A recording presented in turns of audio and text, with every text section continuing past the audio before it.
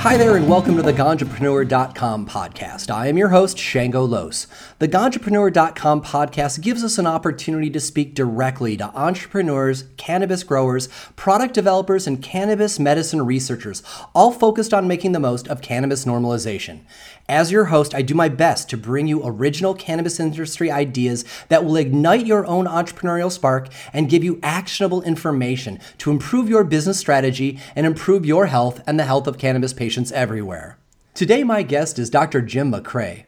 Dr. Macrae is the founder of Straight Line Analytics. Since 2014, Dr. Macrae has been using Washington State Liquor and Cannabis Board data merged with his own proprietary compilations of industry-related information to produce analytic summaries, innovative metrics, and numerous insights for business clients, cannabis advocates, and policymakers. Welcome to the show, Jim. Good afternoon, Shango. How are you doing today? I'm doing really well. Thanks for giving us some of your time. I know your time is valuable. So I want to start out by saying how valuable your work is in the cannabis industry, and that's why I asked you on the show. You know, most cannabis people just repeat what they've heard from others, and you are one of the only people I know who is digging into the raw data to create whole new understanding, real original thought. Are you surprised that the Liquor and Cannabis Board decided to make this information public so that you could massage it and learn from it? I'm pleased that they have, and I certainly think we're fortunate that they have. We're fortunate to live in Washington, which has one of the stronger public records acts out there. I mean, they're somewhat compelled to make information available. They have chosen to make fairly extensive information available to this industry, which, sociologically and just for studying it, for understanding it, is huge. And it's such a new industry as a regulated industry that what we do here can really serve as a good set of lessons nationwide. And the LCB and the state of Washington have been very complicit in allowing that to occur. The first year, they basically were making weekly and monthly regular deliveries of aggregate information to people, which allowed us to understand at a high level what was going on in the industry, and really down even to the monthly business level sales data and tax collection data.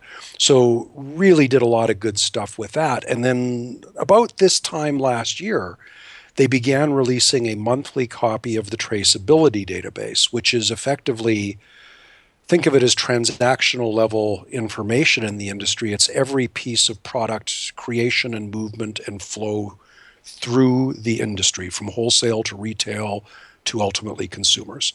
And that's similar to some of the data I played with in pharma when I worked there. And I just see a huge opportunity for understanding and for commercial value out of this information.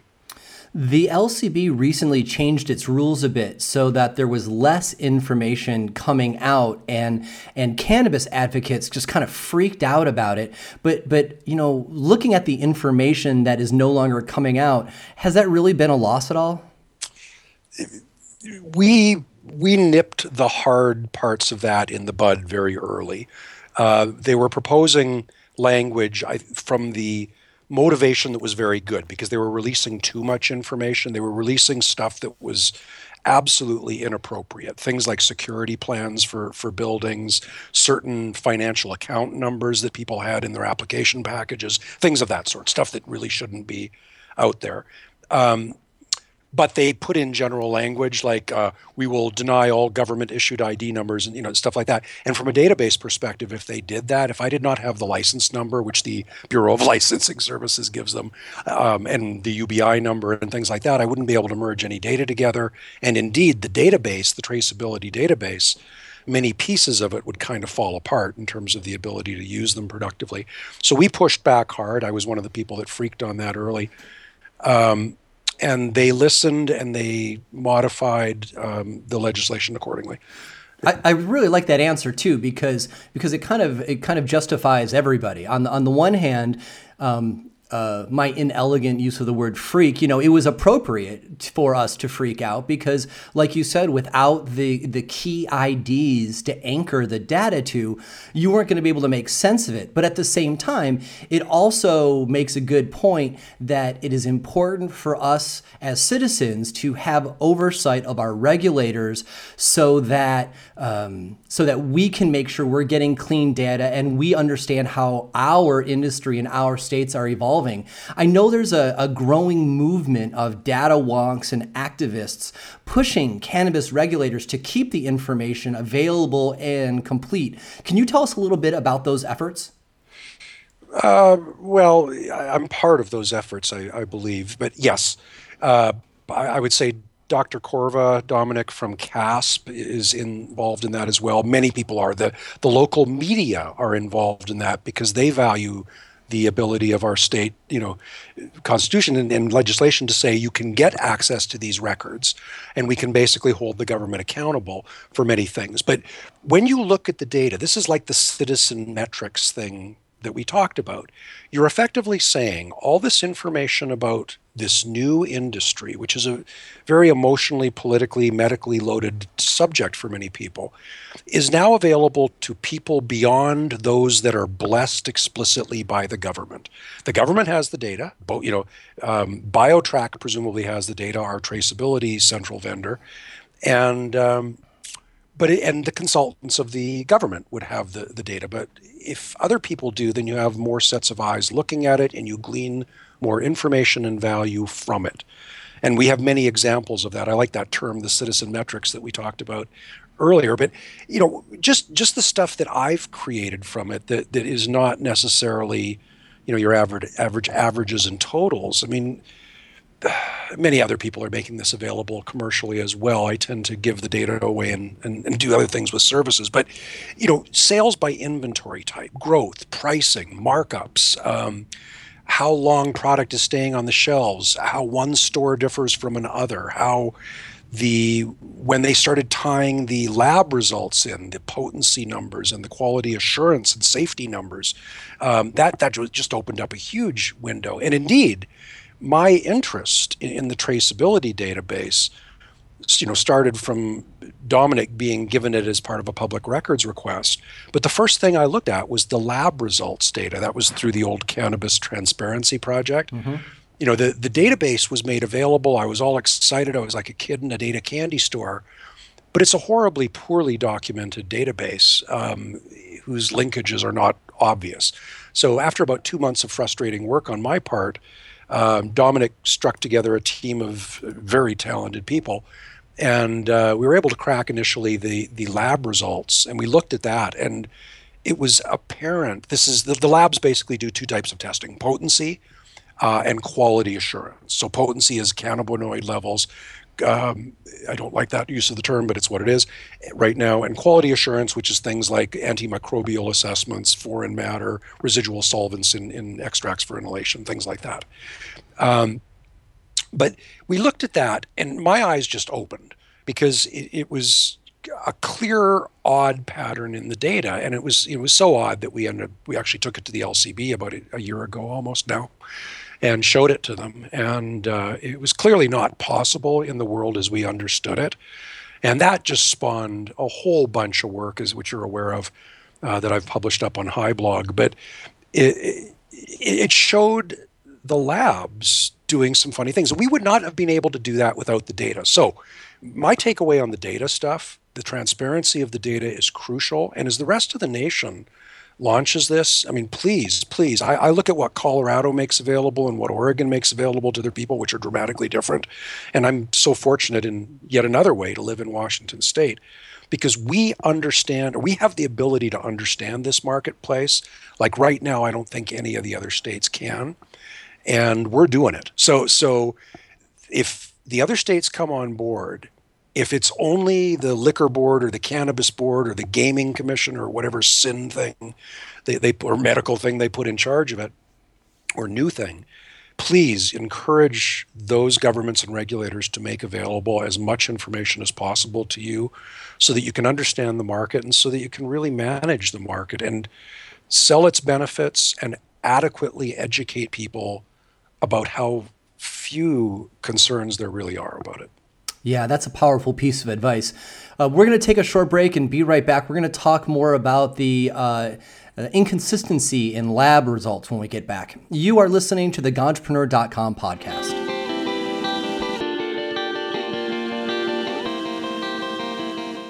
The Ganjapreneur podcast is listened to by tens of thousands of cannabis entrepreneurs and enthusiasts every single week. These folks are most likely your target customers, and we'd like to introduce you to each other. Our down-to-earth and information-rich commercial breaks can deliver your message to the cannabis business community and others who just find relief in getting high. If you want to reach out and connect with our audience in the most personal way that we can offer, go ahead and drop us an email at grow@ganjapreneur.com, and we can talk about you becoming a commercial sponsor of the podcast. Thanks for listening and being part of the Ganjapreneur family. Now back to the show. Welcome back. You are listening to the Ganjapreneur.com podcast. I am your host, Shango Los, and our guest this week is Dr. Jim Macrae of Straight Line Analytics. So before the break, we were talking about the importance of cannabis analytics, getting data dumps from the state so that individual citizens can work the data and see what we find. And one of the things that most excited me and originally attracted me to your work, Jim, was that you started coming up with really interesting data around the potency and other analytics that were coming out of the state-approved cannabis labs. Does the, what insights does the data show with which labs may be more or less friendly to the industry? Please don't get sued, Jim. I published a series, I think, of something like 5 articles late last year, between late November and New Year's Eve, I believe, on what I called lab friendliness within the state. Effectively based on the work out of the Cannabis Transparency Project. I took it upon myself to, once I'd cracked the other portions of the lab data and updated it, to do an assessment on a window of time. So I took June, July, August, effectively, of last year, those 3 months of data.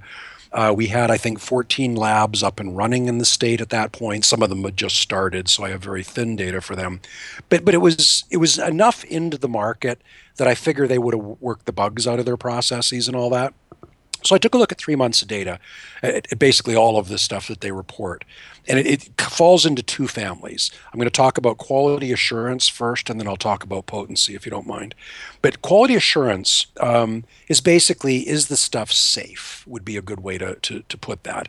It's a series of, I think it's 5 different families of tests, including such things as the moisture level of bud, the relative absence of foreign matter in the product, the pass-fail levels on a handful of antimicrobial and growing things tests, and the residual solvents in extracts for inhalation, particularly in volatile solvent-based extracts. So I mean, it's interesting. There's data in all of that stuff. So those are basically pass-fail results. If you exceed a threshold or something like that, you fail. And if the product fails, and they are typically testing batches of flower here, so many pound lots, if it fails, you can't sell it as that. Presumably you can retest it and if you remediate, if that's possible, and if it passes subsequently, you can sell it. But it's a big thing to fail a test. So I looked at the data, and failure rates on some of the tests were almost non-existent. They were extremely small. And when I cut it by lab, there was a differentiation that was kind of stunning, and I'm not going to go into detail on that. But there were a handful of labs that really stood out as failing virtually nothing or nothing over quite a few tests in some cases. But that's in the context of a whole bunch of other labs that are failing relatively consistent levels of failure for the most part, but non-zero. And so you take it that as you will. So I stored that away. That was the original observation, the moisture level, which I won't bore you with the details. It's in the blog. But if that's true, I mean, if the implication of that is that some labs are just failing a lot less, there's really only a few ways that that can happen. The one that's kind of interest to me is that there's almost a financial interest in that. That product that does not fail such results can be sold. That which does fail cannot be sold in that form.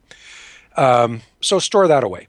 Then I looked at the potency results in a relatively, I don't like the word potency. It's actually 4 measures: CBD levels, THC levels, THCA levels, and a total metric, total cannabinoid.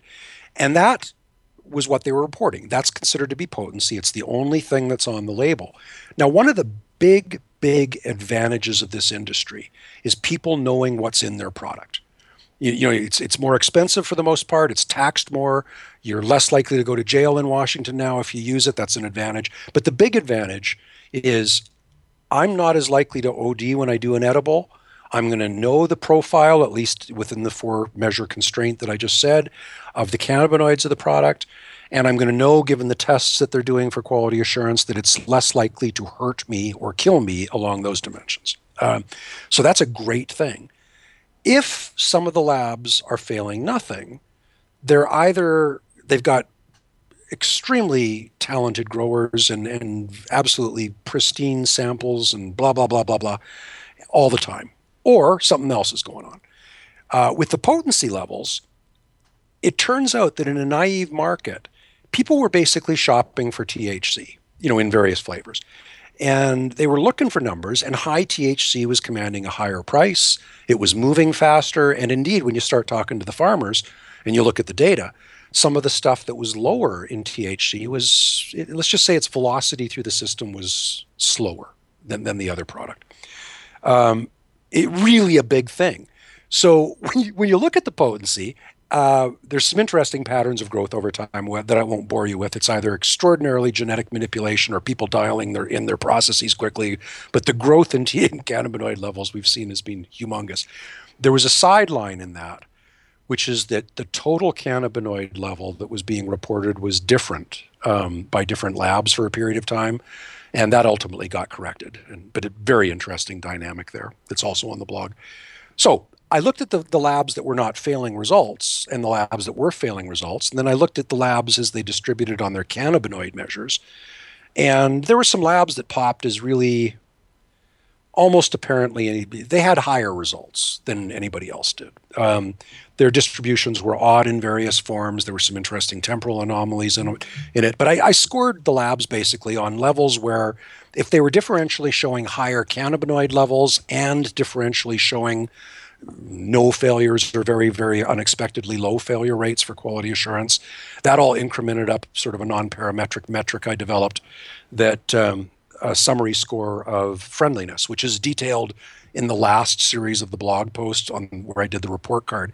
And there were 3 groupings of labs. There were some very clearly friendly labs that tended not to fail a lot of stuff and tended to have higher cannabinoid levels reported. And then there were other, what I would call non-friendly labs, which were reporting stuff that didn't look like what the friendly labs did. There's a third group of labs that I just didn't have enough data on to be able to make a judgment. So it's about a third.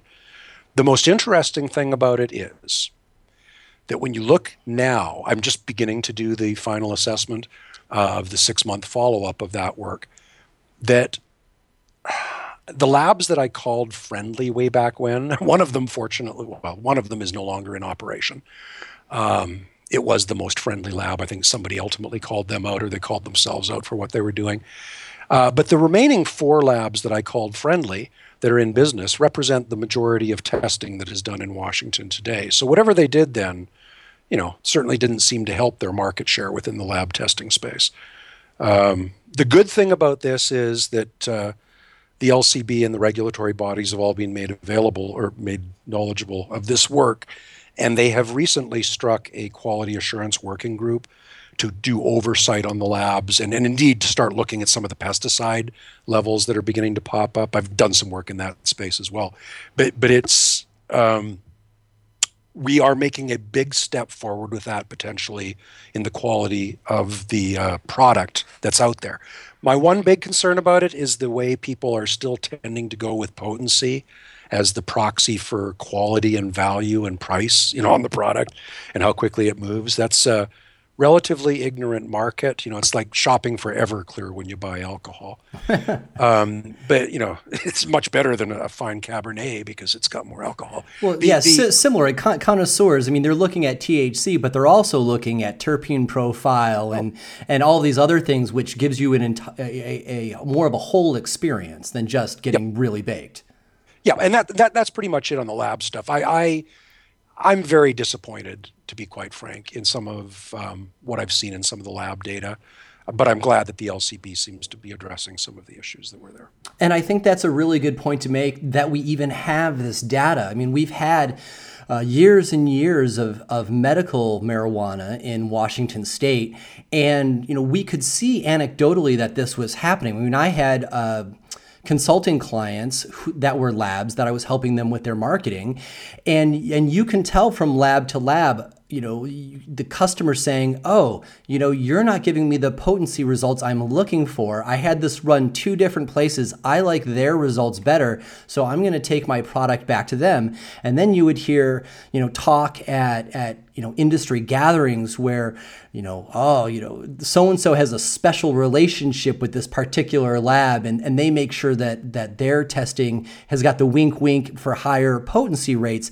And it really became a belief that this was a true thing, and therefore the market started to attract to those labs. And then over time, we all just kind of felt, we know between the lack of sure science at the lab and also the fact that some of the labs may be gaming the system. Okay, so our test results may be off, but at least if we all get our results at the same lab, they'll all be off in a similar way. And so we saw that, and it was making a mess of the medical market, and it gave a lot of evidence to regulators to bring regulation into medical so that we can have exactly the kind of information that you're talking about now and look at it and take action on it. So the follow-up question then, Jim, is that if you saw this in the analysis and you mentioned it to the regulators, what are you seeing now? Are these same labs still providing outlier data, or have their results magically become more in line with the mean? That's a work in progress, Shango. What I have looked at thus far, there is a very interesting thing that's almost looking like regression to the mean. The 2 periods of time that are notable are last spring, the LCB gave directive out to the labs that they were to begin reporting a value that I call THC max, which is the fully decarboxylated THC, as the cannabinoid total metric.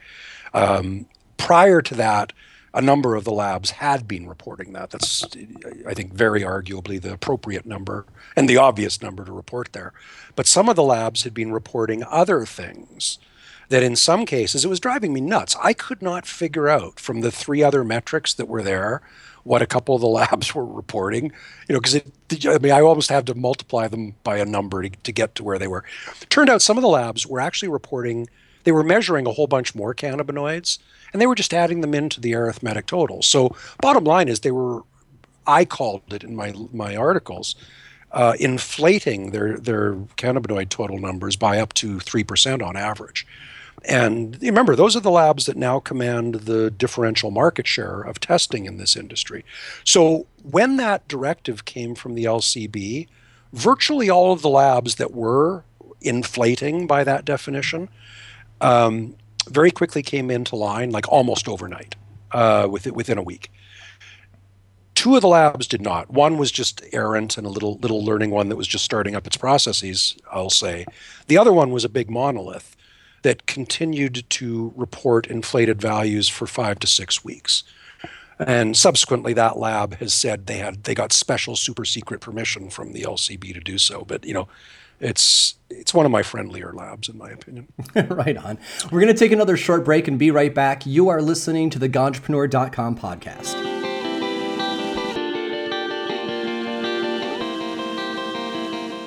As a cannabis entrepreneur, you know how challenging recruiting quality talent can be. Your day's already busy enough, and yet there is an ever-growing pile of resumes on your desk, and your team is begging you to hire more help. Hiring the right person can make a profound impact on your company. There's no reason that you have to suddenly be an expert hiring manager. Not when there is Viridian Staffing. Viridian Staffing recruits solely for adult use cannabis, medical marijuana, and hemp companies and those that service them. Viridian Staffing's recruiters each have over 10 years of experience, and they will use that experience to recruit the kind of employees that will make you look good. Whether you're looking for a master grower, extractor, grow room support, or trimming, Viridian can find an appropriate person in your area. They can even recruit administrative or graphic design professionals who may not need cannabis experience. Because you are a startup, you may also need human resources help for a while. Viridian Staffing can make sure that your HR files are complete and keep you out of trouble with state and federal employment requirements. Because the cannabis industry is booming, cannabis recruiting companies are popping up all over the country. But good marketing does not mean good recruiting. Some of the recruiting shops that have opened are run by novices who do not yet have a thorough understanding of employment law and the complexities of hiring for cannabis. Don't hire an amateur to find you a professional. Consider Viridian Staffing to make that stack of resumes disappear and complete your team with exactly the hire you were hoping for. You can find out more at viridianstaffing.com. That's VIRIDIAN staffing.com. And now, back to the show.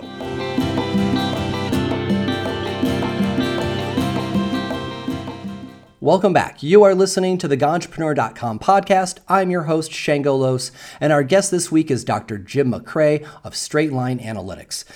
So before the break, we were talking about all of the differences that having the proper analytics on the data have had in the market, both helping correct the potency numbers so that patients and recreational consumers know what they're buying, but also that everybody understands now that the market that used to be medical and unregulated is now regulated. And so with that, with these numbers, we're getting to know so much more about our market, everything from labs to sales numbers, so that people can start projecting. So, the Washington market has been stifled a bit by the pendulum of approving producers and approving retailers out of sync. And so there's been this too much supply, not enough supply thing. And we're in a position now that there are simply not enough retail stores for the amount of production that's happening and the amount of want by the customer and patient base. Does that bear out in the data as well? Oh, yeah. Yeah, it's been a bit of a back and forth as the market has launched. We're coming up on 2 full years of data in this market or later this year. And initially, the obvious problem was there's only a few farms operating. Some of them started growing 2 or 3 months before the market originally opened. Our stores opened in July of 2014. The first stores that were open sold out immediately. Prices were through the roof, blah, blah, blah, blah. Supply was big, supply was small. Initially, supply was small. But then it became apparent that as more stores began opening, that then there were areas that were underserved by the stores. Remember that we're in the background in Washington of having a very robust 15-plus-year-old medical market with dispensaries, reasonably distributed, I'd say, for the population that was consuming the product.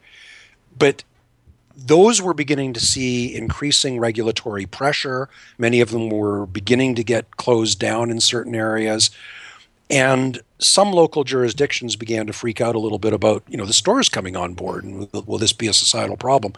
But so bans and moratoria were put in place. But the bottom line is, as the stores began to open over the first year of the market, it was almost a linear growth in terms of licensing of retail stores month to month. And the growth in sales was a little bit better than that. But, it was going up very, very nicely.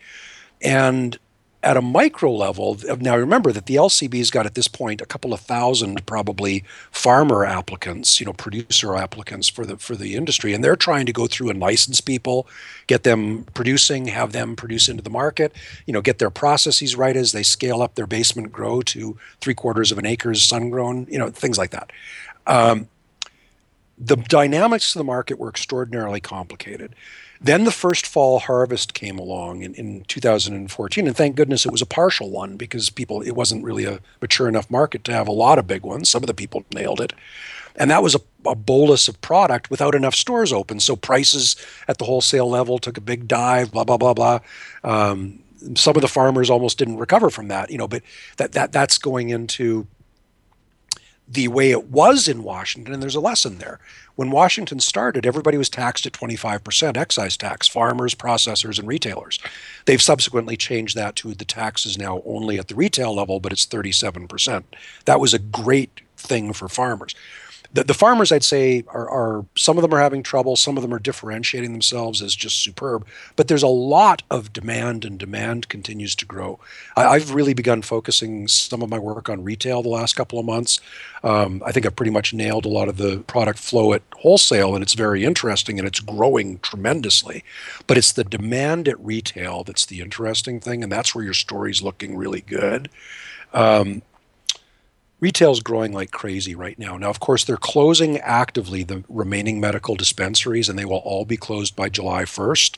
And at the same time, the LCB has allowed an additional 222 stores on top of the original 334 that were allocated a couple of years ago. That's way too few for the marketplace, but we'll go there another time. They based it on frankly, a piece of crap study done by Botech. It's embarrassing. Botech should have been embarrassed about releasing that, let alone taking money for it. But they're making policy based on it now, and it's horrible. It grossly underestimated the size of the market in Washington State and some of the dynamics that are going on here. But the retail is growing, and it's growing at a very good clip. I'm forecasting pretty firmly total market sales, wholesale and retail, of over $1 billion this calendar year in Washington. That goes well beyond what the Economic Forecast Research Council of the state is forecasting. Their forecasts are getting better, but they're very talented. But for some reason, the legislature seems to want to underball those numbers. But yeah, we're doing really well. Some of the retailers are a little worried because of the gross impact of 280E on their taxes and their margins, their operating margins. But the growth of the market is going to be stronger than people suspect, and it's looking pretty good here. Growth can be explosive, and it is explosive, at least from what I've seen in Washington, at every way I've looked at it. When a new store opens, that first little bit is really big. That's becoming less so now that there's more competing stores, but they're looking pretty good. Yeah, no doubt. I mean, we all knew that there was going to be a lot more pent-up demand than they expected, but so much of this has been happening in the casual and black market that a lot, there were no metrics. And so folks like Botech were kind of magic wanding it to better or lesser effects.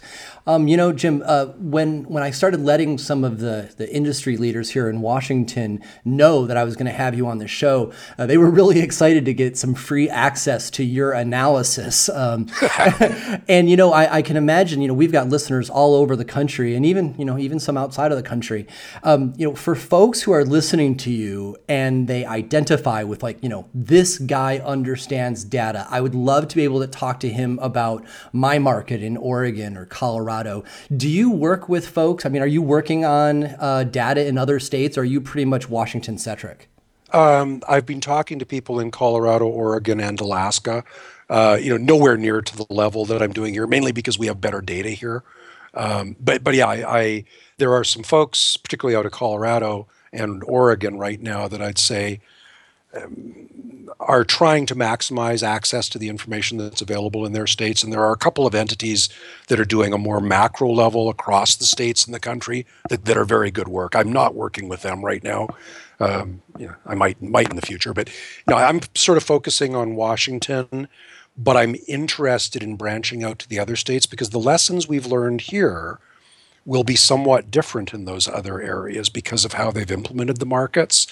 And if people have got two well-functioning markets now with lots of data and a third one coming online, wouldn't you like to know the good lessons out of that to make your market more effective to meet the public health and policy needs and, frankly, the financial needs of the industry people? Yeah, absolutely. My dad always used to tell me that, it's fine to learn from your mistakes, but it's really great if you can learn from somebody else's mistakes.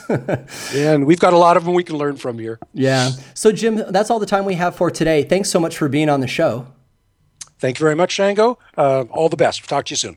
To find out more about Dr. Macrae and Straight Line Analytics, you can go to his website at highintelligence.org, or you can email him at jim@straightlineanalytics.biz. You can find more episodes of the Ganjapreneur podcast in the podcast section at ganjapreneur.com and in the Apple iTunes store. On the ganjapreneur.com website, you will find the latest cannabis news, product reviews, and cannabis jobs updated daily, along with transcriptions of this podcast. You can also download the ganjapreneur.com app in iTunes and Google Play. Do you have a company that wants to reach our national audience of cannabis enthusiasts? Email grow@ganjapreneur.com to find out how.